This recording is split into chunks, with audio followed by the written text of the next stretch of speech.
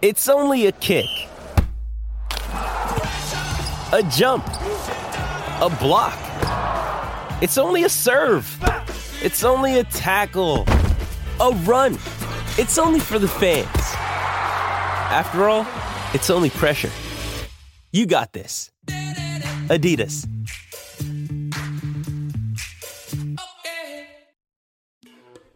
Hello, everybody. Welcome back to the City of Smack podcast. I'm Chris Chavez, and this is my show where I get the chance to chat with some of the biggest names on the track, on the roads, within the coaching ranks, and across the running industry. We are still riding the high of the U.S. Olympic Marathon trials and all of the fun events that we had with Hoka while in Orlando. The coverage does not stop there. We will be bringing you interviews with some of the top competitors and the newly minted Olympians on the City of Smack podcast, and it all starts with this episode. A quick thanks to anyone who has taken the time to leave a little 5-star review on Apple Podcasts or a 5-star rating on Spotify. A few of my favorite shows give their listeners a shout out when they leave a review, so I wanted to start doing that at the top of each show as well. If you want yours to be read, leave us a 5-star review and let us know why you love this podcast. This week's review comes to us from Apple Podcasts in Italy.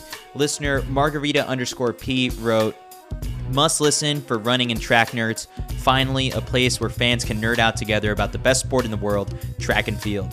Great swag and community events too. Athletics is cool again." Thanks for the review, Margarita. We want to hear more from all of you. We're keeping it rolling on this show. More to come. My guest for today's episode is American record holder Emily Sisson, who finished second in this year's U.S. Olympic Marathon trials in 2:22:42. She's a recurring guest on his podcast, and we always get a good recap episode after a major performance. She finished behind Fiona O'Keefe and ahead of Dakota Lindworm, and that is your team for the Paris Olympic Games. In this episode, we recap Emily's race and how she overcame some struggles of her own, yet kept her composure to qualify for her second Olympics. This will be the first time that she runs the marathon at the Games. She shares some insights into covering key moves during the race, a little bit of strategy talk with Kira D'Amato beforehand, and a bit on the sisterhood of American women's marathoning greats. Without further ado, welcome back, Emily Sisson.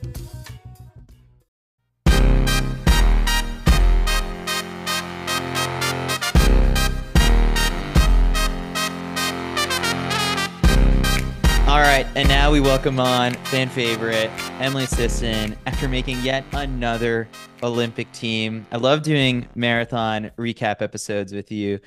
This time around, you're just back in Providence. Usually you're in a nice warm weather climate. How now that you've had a couple days to process things, how's the body feeling? How are the spirits? And no vacation?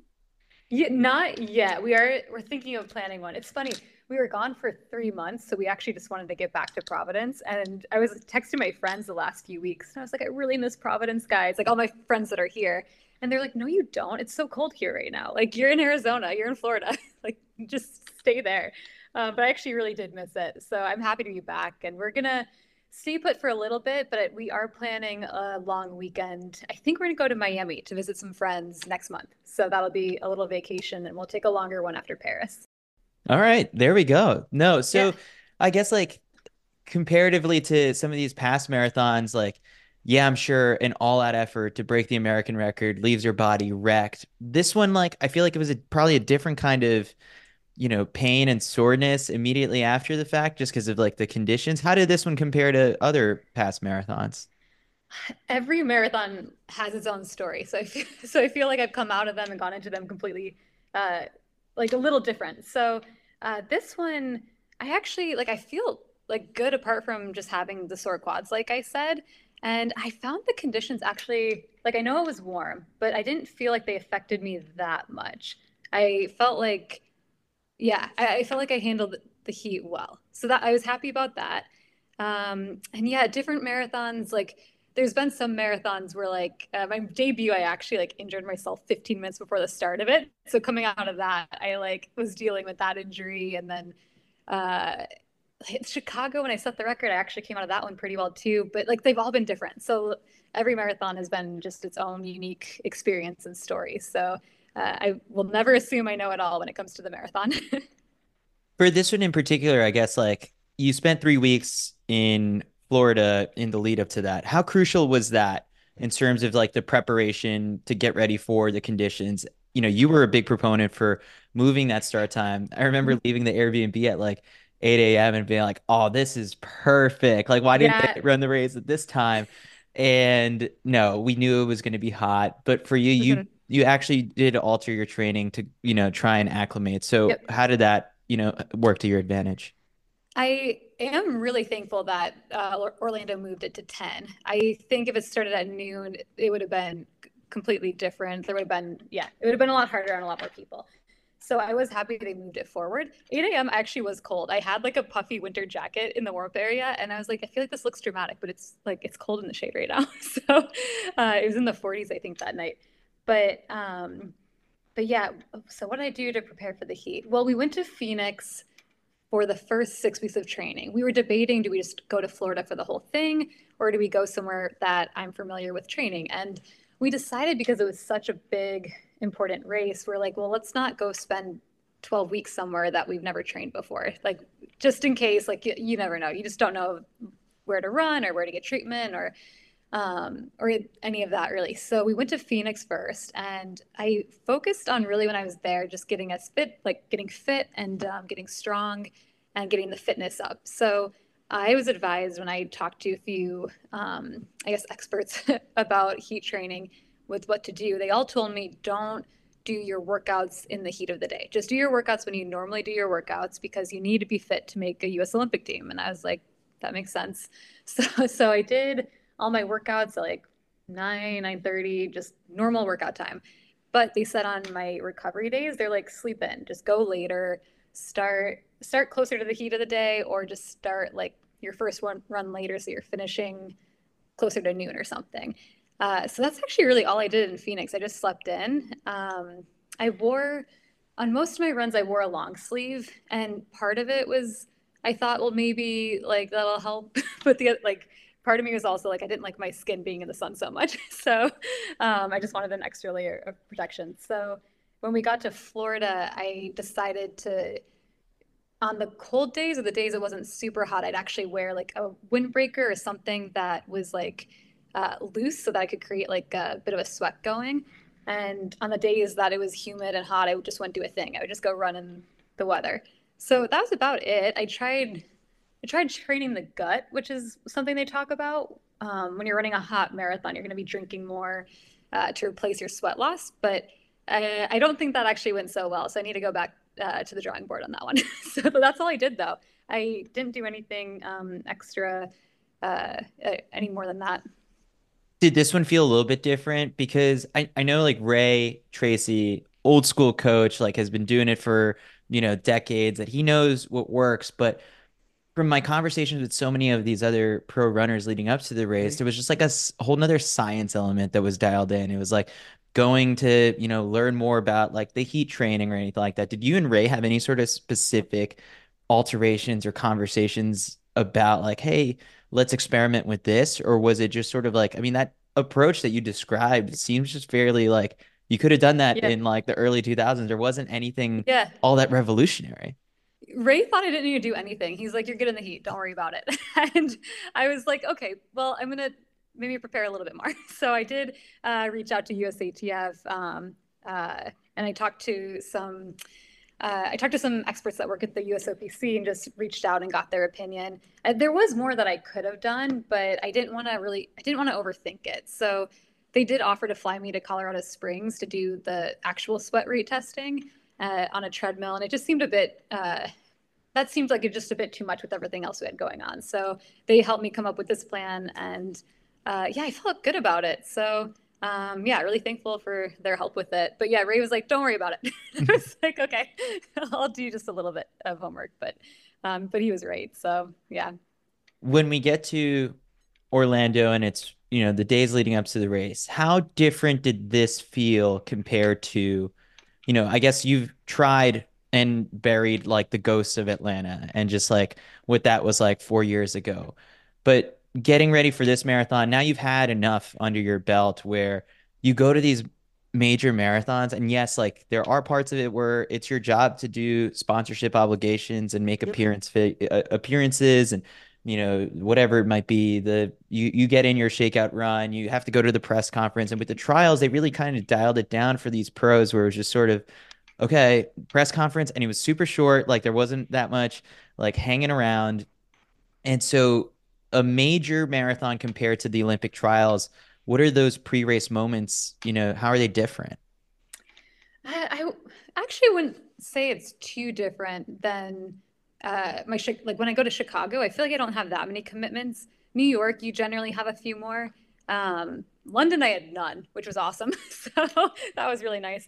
But yeah, I actually didn't think it was too different than the what I had to do pre-race in Chicago. The biggest difference is it is a little bit more. It's more intense. There's more pressure. I was saying to Shane going into it, it just feels very black and white with the trials. It's, top three or not. Whereas in any other major marathon, there's like more room like for nuance. You can have a bit of an off day, like I did in Chicago this past fall, and still feel like overall pretty good about it and still walk away with some good takeaways. But at the trials, yeah, it feels a little bit more intense for that reason. Like you really hope you have a good day and things click and you can finish in the top three. But yeah, so I think that's where a lot of the pressure comes from is that. One of the ways Scott Fauble described it before the race was just he was hoping to find a freedom while racing that we do put all this pressure in the sport on the Olympics. And like, if you don't make it, like your career, yeah, there's just all these positive moments. That you can still have a really good career, but the exclamation point and the cherry on top is always like the Olympics. And in 2021, I guess or in 2020 after Atlanta, you still had that year to go and get that for yourself. Like, did that pressure of coming in was it from being the American record holder? You already have that Olympic title to your name. So how do you describe the pressure that you felt? I really wanted to make this team because it was so special qualifying for Tokyo, the first Olympic team to make. There's like that will be a special moment forever in my life. But this did feel different. I really wanted to qualify in the marathon. That was something I've always dreamt of doing was getting to represent the U.S. at the Olympics in the marathon. And I also wanted a little bit more of a normal Olympic experience. So I wanted to go back. I wanted to try to better my performance, and I wanted to experience the Olympics kind of how I always imagined the Olympics to be. Getting to celebrate with your support team there, getting to have a bit more of a normal experience. So that really motivated me throughout this build was that. And yeah, so I will say though, like during the race, I actually I didn't feel great pretty early on. And one of the things I was proud of from how I handled it was I was talking a bit earlier about how it feels so all or nothing, black and white. You make the team or you don't. At mile 8, I actually got another side stitch, and my like side started to cramp and clench, and I was like, oh no! Like I thought we figured this out. I didn't think this was gonna happen. Um, and I kind of got a little bit down for a minute because I was like, I don't know if this is going to be my day. But I did, instead of kind of thinking all or nothing, Olympic team or bust, I did just start breaking the race down and started making all these process goals where I was like, okay, like it might not be your day, but let's see like how long you can hang on for. Let's see how long you can, um, no pun intended, gut this out this time and stick with it. Let's get to like half marathon, and then let's get to 18. And then I just kept making these checkpoints in my head, and I kept making these little goals to try to meet along the way. And so when I finished, I was just elated because early in the race, I actually didn't think it was going to happen. So yeah, I say it's black and white, but I think when you take a step back and if you kind of break it down, that's probably the best way that I can handle something that carries a lot of pressure with it. That those cursed side stitch. Like we I talked know. about this in October, and I think I even asked, I was like, so how are we gonna make sure that it doesn't happen in Orlando? And you were like, it's not gonna happen in Orlando. It's not going to happen. It happens at mile 8. In the race Uh, itself, just sort of like, is it at mile 8 that you kind of wake up and you're just like, oh, we're doing this. Like this is the race. yeah. But even before that, there had been like a little bit of a breakaway when we sat down with Clayton right after the race. We were kind of going through it, and it's sort of like there's this massive buildup to this moment. And in those early miles, it's just kind of, everyone getting into position, taking, it's a temperature check of the rest of the field. And you're kind of still not all right. It's the race still hasn't started. For Yeah. you, when did that race start? Because there was that early move, and I think it was Kira kind of pressing from the front, to Yeah. like it was an To get it injection of started. pace, and that's sort of when I felt like the women's race started much sooner than the men's race. Well, so I knew that was going to happen. So originally, Kira and I had planned on trading off the lead every 2 miles, and we talked about it the day before. We were going to do 5:25 pace because we thought 2:22 would win the race. So we were right about that. So our goal was to just get it out and get it started. And I asked Ray after the race why he wanted me to run it that way, and he said his biggest concern was it starting out slow and getting so bunched that it was hard to get to like my bottles. And he's like, I just wanted to make sure you were fueling. So, but oh yeah, I got sidetracked there. So basically, we were planning on trading every 2 miles, but yeah, around mile 8, I started cramping. So I was like, luckily, I actually am really happy that I did Chicago in the fall because I learned some things, and if I hadn't, I probably would have been caught off guard and I wouldn't have known what to do. So I had to pull back, and I was like, Kira and I were supposed to be working together, and I texted her after the race to explain why I had to stop helping. But pretty much immediately, I just went to the back of the pack, and I'm like, all right, relax, like focus on your breathing, maybe like massage your side a bit, and there's one other thing. Oh yeah, just slow down. Like that's what I was like, just relax. And it actually worked. It eased off, and then eventually, like it wasn't cramping anymore. My side just felt like a little bit tight. And so I feel like if I hadn't done Chicago, I wouldn't have known what to do. And so I think that just kind of validates to me the importance of experience. The more like I always felt like the more I do something, like that's how I typically gain the most confidence is through, I guess, trial and error, just experience. And if I hadn't done Chicago, I wouldn't have known to kind of have a plan, or I wouldn't have had an experience to draw off of. So yeah, I don't know where your question started, but I think it had something to do with Cure and the pace. But I did know I did know that was going to happen. Well, all right, and now I need to hear just sort of the plotting that took place with you and Yeah, Kira. When did this conversation take place? We posted that fist bump photo yeah. on Instagram the day before. I mean, had the plan already been set in motion? It was on stage right there. We just turned each other. Yeah, no. Our coaches actually had talked, so we have the same agent, Ray Flynn. So Ray Flynn he connected Scott and Ray, and it was a good plan. Unfortunately, we both had to back off of it, uh, but yeah, I don't know. I think in the marathon you have to be prepared for pretty much anything, and I did text Kira after, and of course she was like unsurprisingly like so nice about it. So yeah, but maybe in the future we can work together again. I forgot we had done this, but she was like, yeah, remember when we worked together at New Haven? And I was like, oh yeah, we did do that a couple years ago. We like traded off the lead like every mile to get the pace going. And I think we both like that kind of racing style, that kind of aggressive, like hard, like just grind it down. So yeah, I think we just have similar styles. So in the women's race, it felt like, it was bunched up for a while. There was for a while, it was like a pack of six that eventually grew again back to like 10 or 12. And it stayed that way it felt like the longest time. In talking with the guys, like there's definitely, more of like an ego, confidence thing where it's sort of like, oh, if this guy goes, we're not going to cover that move, or, we're going to cover all moves up until a certain pace. So for you to watch when Fiona, I think, ultimately starts to press from the front, what's going through your head at that moment? Because it is her first marathon and you're the Yeah. experienced vet. So how do you kind of calculate that move?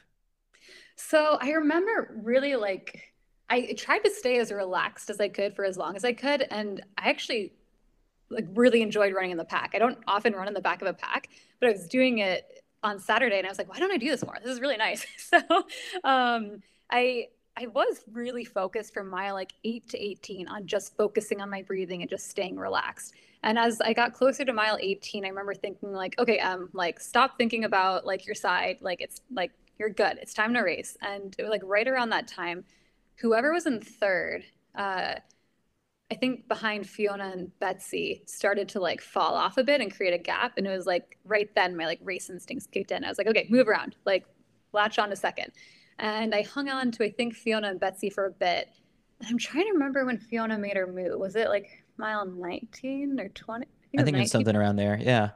Yeah, it was somewhere around there. And I remember at the time thinking I had a couple options. I I knew it was her first marathon. So I was like, there's a good chance she might come back.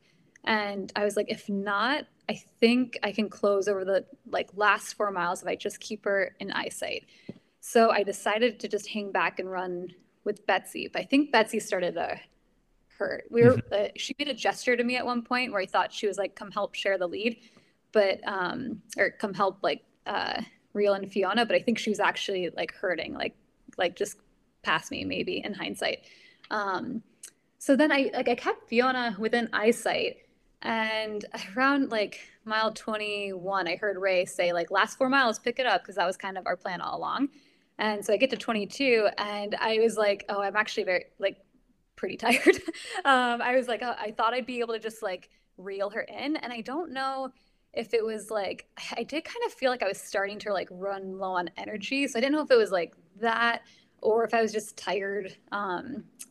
I was doing the math, and I was like, I think like just keep running this pace, and the last mile just close. But the last mile felt like the longest mile ever. I was like, I'm so tired, and it was like I was ready for that finish line. So yeah, I definitely like Fiona looked amazing. When I was thinking she might come back, I was wrong on that, because she ran that like it was not her debut. She looked like just such a natural out there. So yeah, I think we're sending a good team to Paris.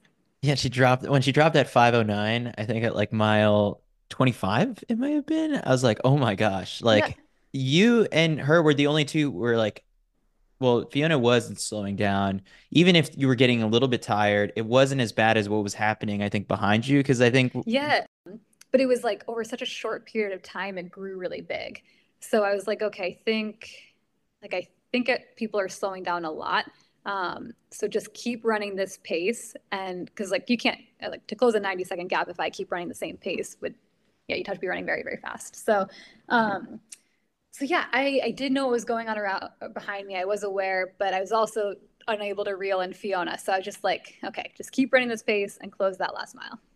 who was Team Sisson out on the course, and like how often do you have people to really feed you, intel or instructions on what to do? Like, how did you set that up?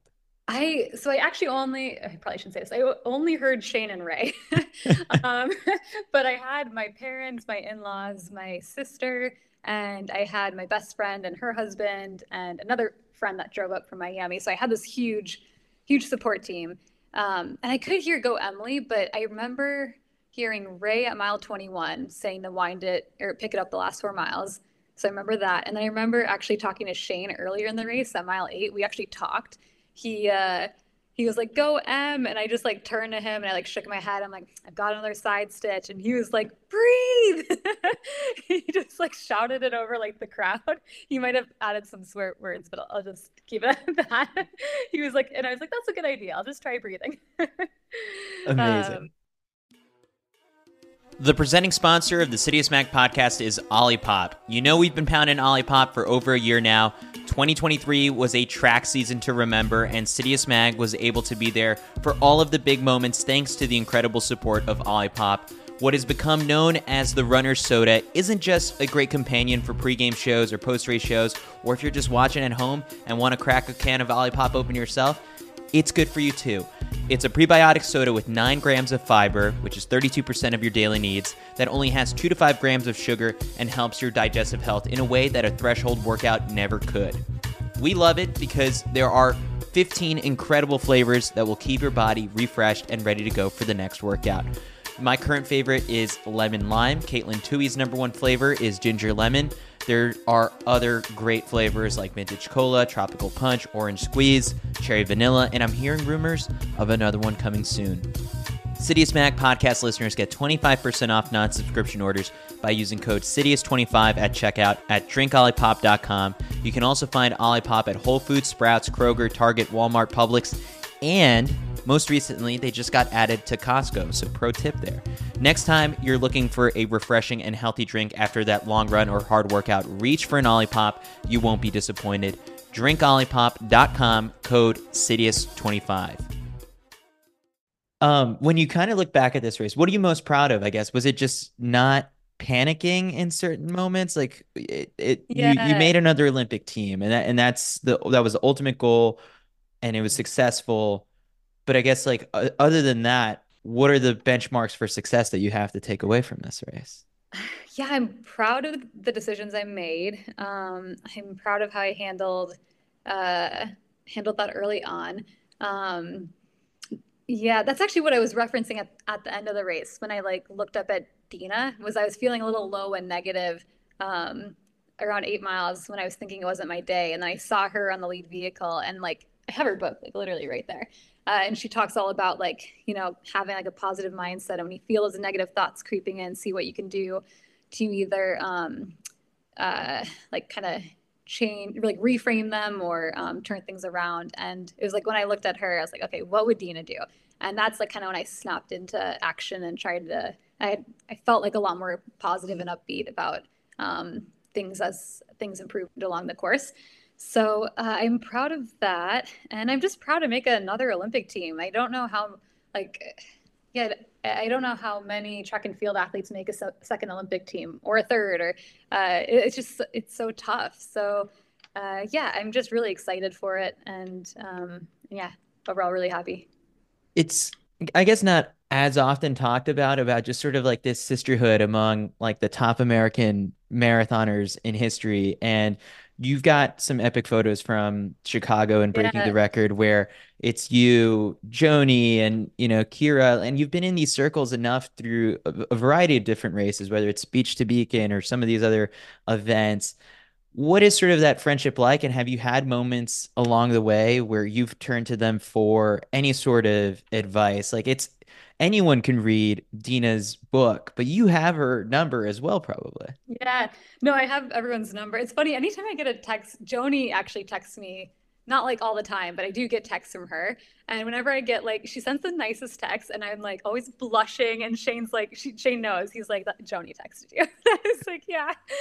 Um, no, it's genuine and it means a lot. I have people I can turn to ask questions, and I have like, and even like the people that came before me that I don't know personally that well, I still look up to them and I still admire what they did more now than ever. It's like funny when I was younger, I feel like I was asked all the time, who do you look up to in the sport the most?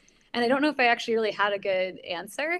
And now that I'm like further along in my career and a bit older, actually, like I'm like, oh, I actually know like who I really look up to. And I feel like anytime like this past week, if I was like feeling pressure, for example, to perform, I think of Dina, I think of Joni, like Molly, Des, Kara, Shalane, everyone that came before me and had been in a similar position. And I'm like, well, they were under a lot of pressure and they were able to get it done. So I'm like, they did it. So I think I can do it too. And like, it is helpful when I can ask Molly for advice, or Des is also just awesome. She's great. I could turn to her and yeah, she's very, very generous with her time. So yeah, I just feel really supported, and I hope someday I can be like that to the next up and coming group. I was going to mention that, like, has it hit you in a way too that like of this group that we're sending, you're the veteran of them. It's It's it's weird. it's Yeah. got to be a little bit weird. So from you and your experience, you haven't even raced either one of them all that much before this too, right? That's the beauty of the marathon, is just like how it brings together like a variety of Yeah. different talents. Like in the middle of the race, there was a moment where you and Jenny, I think, were like right next to each other. And I was like, oh, when's the last time Jenny and Emily were in a race together? And It must have been a while. And then I realized like the only other time was like Houston half that one year.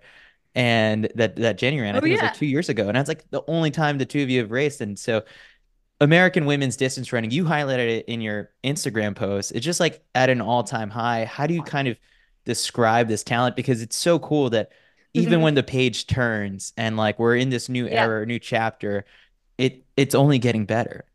It really is only getting better. You can see it like each group, it's getting bigger and bigger and deeper and deeper. When it was Joni, it really was just Joni at the top, and then it was Dina. But then after that, like you could tell they paved the way because then it was Molly, Des, Shalane, Kara, like all kind of at the same time, and now like our group's gotten even bigger. So it's just yeah, like I am really thankful for them, and yeah, kind of showing us the ropes, and then I'm sure the next group will be even deeper and bigger. So yeah. A lot of you got together in the weeks leading up to the trials at in the dog The park dog of party. all Yeah, yeah. places. Yeah. For what is Yeah. the discussion and chatter there? Because obviously, like there isn't strategy talk or just like checking in. Some people's Stravas are public, so you can see what people are Yeah. doing. But in that setting, are you talking about the race? Like what else do you guys have to So, talk about? it's funny. That was actually a pretty successful dog party because Dakota and I were both there. I only caught the end of it, like the very end. Shane was there earlier with our dogs, but then I came, like he had left and I came. Um, and then yeah, Des just ran like she always does. Des ran great. Annie Frisbee had a good day. Trying to think who else was there. That yeah, it was successful. So come to our dog party if you want to run well. Des organizes it. But yeah, no, I only really was there briefly because Des and I ended up doing a run together from it, an evening run. So I didn't actually get to talk too much or too long. We just kind of talked about like just got to meet all the dogs. But I don't know. I remember running with Des that evening, and yeah, it just kind of like for the most part, like we were just talking about like I don't know, not running related stuff, and then towards the end, I actually was just picking her brain a bit on things, and yeah, felt really lucky that she was willing to give advice and help me with some of that. Love that.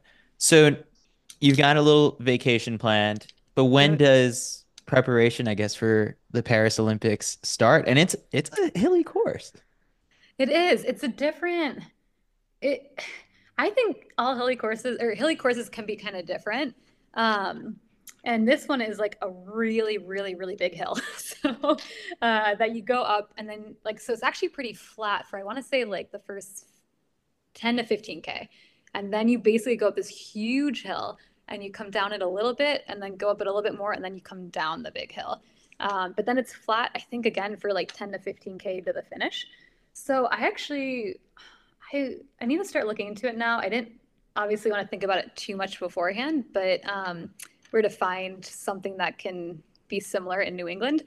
But I do think I will start the build up in Flagstaff, or not the build up. I'll start the pre build up. I want to go there for a month before I start actually marathon training, and I can definitely find something that is similar to that course there. I just don't know how hard I'll be training uh, while I'm in Flagstaff, but I want to do that, come down, and then do the rest of the build at sea level. So if anyone in New England knows of any good hills, let me know.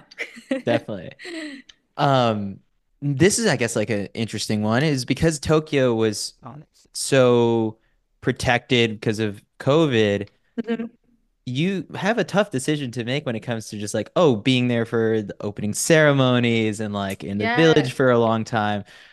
I know you've been so dialed in and focused on the trials, but that thought must have also like crept. It was like, oh, there's so many other things aside from the race that the Olympics brings, and it's like to sacrifice some of that for to focus on performance. A tricky balance. it is. Yeah, I remember last year actually, or not last year. It feels like last year. I remember the last Olympics in Tokyo. People telling me that not everyone stays in the village, and I was like, oh, I didn't realize that. But the village, like by the time I got to Tokyo, like a lot of people had already left, so it actually wasn't that crazy. I think you were only allowed to stay in Tokyo for 24 hours, 48 hours after you last competed, and then you had to leave. So I got there like the second half, and so a bunch of people had already left, and the people that were still there, everyone's like, "Oh, it's normally very different than this. Usually, some people will come and stay here for a couple of days and then leave and get a hotel." So I have no idea. I'll talk to Ray, I'll talk to Molly about her experience, but yeah, I don't know. That's stuff we have to figure out. But I didn't want to. Yeah, I hadn't thought about this at all. It's only been a couple of days since the race, so uh, I'll get around to planning all this. I loved how before we started recording, it really did show how focused you've been on Orlando when I was like throwing out something about Milrose games and the Super Yeah. Bowl, and you're like, I didn't even know the Super Bowl was this weekend. It's the weirdest feeling. It is kind of like this with every marathon, but especially like this with the Olympic trials. Uh, your life doesn't really go past race day. So even if I'm doing like Chicago or something, it kind of feels like that. Like whatever race day is, I can only see my life up until that day. And with the Olympic trials, it's like that, but times 10. So so yeah, we hadn't planned anything. I could, it was really weird. The last few months of my life, I could only see up to February 3rd, right? Is that the Yeah. day you raised? Yeah. And so now it's like the other side of that. And I'm just like, whoa, I've got like all this stuff I have to figure out. I've got the rest of my life. Like life goes on. So it is kind of a weird feeling. I don't know if other marathoners feel that way, but that's how it's always felt to me. And I don't know why, but other distances and events never felt like that before. Was there anything in particular you sacrificed for the entire build up for this one that you're like, oh, like I gave up chocolate for the build and I haven't had that. Now I'll get to enjoy that for a bit. Or I don't know, was there any sort of indulgence? The one thing I'm looking forward to that we were cautious about as the race got closer was we just stopped like doing like lots of stuff like with lots of friends, like especially around the holidays. Like I feel like it's tough because like our build is in like the cold and flu season. So I spent Christmas, no, Thanksgiving with my family. We had some friends over for New Year's, but for the most part, like if we were meeting up with friends, we were just like, it was almost like living like back in kind of 2020. We'd like go to restaurants outside and yeah, just do like smaller meetups like at our we just have people over at our Airbnb or something. So I'm just looking forward to like getting to hang out with my friends and family and just not have to live in a bubble. So that I think is the hardest part. We only really did that for like the month before. Once it got to like New Year's, we were like, okay, it's like kind of gotta put yourself in bubble wrap. Yeah. All right, final question I've got for you, Emily, is for the people who are listening to this, and obviously like Olympic dreams are something that only happen to a very small population of people. But what is sort of like the advice that you have for those who are chasing like big dreams like this? And like, yeah, you've now hit it twice. Like this is your second Olympics that you get to go to, but what makes this one feel different? And what was, I guess, the biggest learning from the past 4 years? I think we might have talked about this already, but it does feel different in that it's a completely different event from the last Olympics, and it's going to be a completely different experience with it being, yeah, taking place now, and get to have my family and friends come out and get a, yeah, actually have a roommate in Tokyo. Rachel Schneider was Smith was my roommate in Tokyo, but she had to leave before I got there, and yeah, so I think just looking forward to having like that experience and getting to uh, try to better my last performance at the Olympics. I'm hoping I can show up healthy this time because that took up a lot of time and energy when I was there. So yeah, I'd like to. I don't know. I'm just excited about all this. I guess I think I'm kind of getting distracted, but yeah, I'm excited for another chance at it, another shot to line up with the best in the world, and excited just yeah to be back there because you never know like how many chances you get to represent you at like the U.S. at on the global stage. Like I feel like I've been really, really fortunate in my career, and I've gotten a lot of really cool opportunities. But still, like they're just like they don't happen often. So I try to really savor the moments when something big happens, and when I qualify for a team, and just really take advantage of the opportunity. And what have I learned most over the last 4 years? I feel like I've learned that I'll never like know it all. So just keep learning, like keep trying to figure out what works for me, but not get like, yeah, just like have an open mind, I guess. I feel like I'm constantly learning about the marathon and about like my training and what really works and clicks for me. And yeah, just like kind of embracing that part. I guess that's the process. So yeah, embracing the process. I can't talk.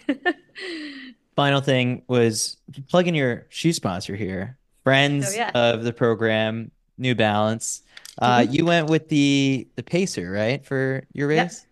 New Balance Pacer, which actually they're releasing it. they're releasing its like latest. Why can I think of the term? The next level up model. of it? The next model, yeah. Coming out the end of this year. I think it's in the fall. And I'm actually really excited to try it. I'm going to try it now that the Olympic trials are over. So I've been racing in the Pacer, and I love it. And I do think if anyone else out there is like me and they prefer a slightly lower stack height, I think it's a really good option. If you don't like want to have a lower stack height for a marathon, I think it's an amazing shoe for 10Ks and half marathons. So I like the lower stack heights, but so yeah, I think it's a really good option for anyone that wants to try that. The SC Elite 4, which was the shoe on my feet that broke 3 hours in the marathon in Houston. Congratulations. No other shoe was able to do that. That didn't sway your decision in the last couple of weeks to be like, oh, you know what? It might break an American record again. I nearly decided to completely change my plan. Yeah. So almost. Emily, I appreciate you doing this, and I'm super excited, to follow along in your build up to the Paris Olympics, and keep the reels coming. Your workout reels and all that stuff. A+ quality content. Like I've got multiple teammates of mine who send them, and they're like, "Why does her form look so perfect?" And I was like, "Well, that's just Emily." Well, the whole point of that, so my husband actually, it was intentional. We were trying to take a lot more videos of this build because we're going to figure out what broke down and caused the side stitch. So like every workout, he got a video. And my chiropractor, John Ball, would take a look and he was like, you look great. Everything looks good. You're like, nothing's going to break down. Anyway, yeah. So like I said, keep learning. Thanks, Emily. Yeah, no problem. Thanks. Thank you all for listening to this episode. This episode was produced by Jasmine Fair. I love doing this for you guys, so please do me a favor and leave a 5-star review on Apple Podcasts or Spotify. That helps us grow the show and get even more awesome guests. Let me know what you're enjoying about the show. Make sure you're subscribed or following on your favorite podcast players.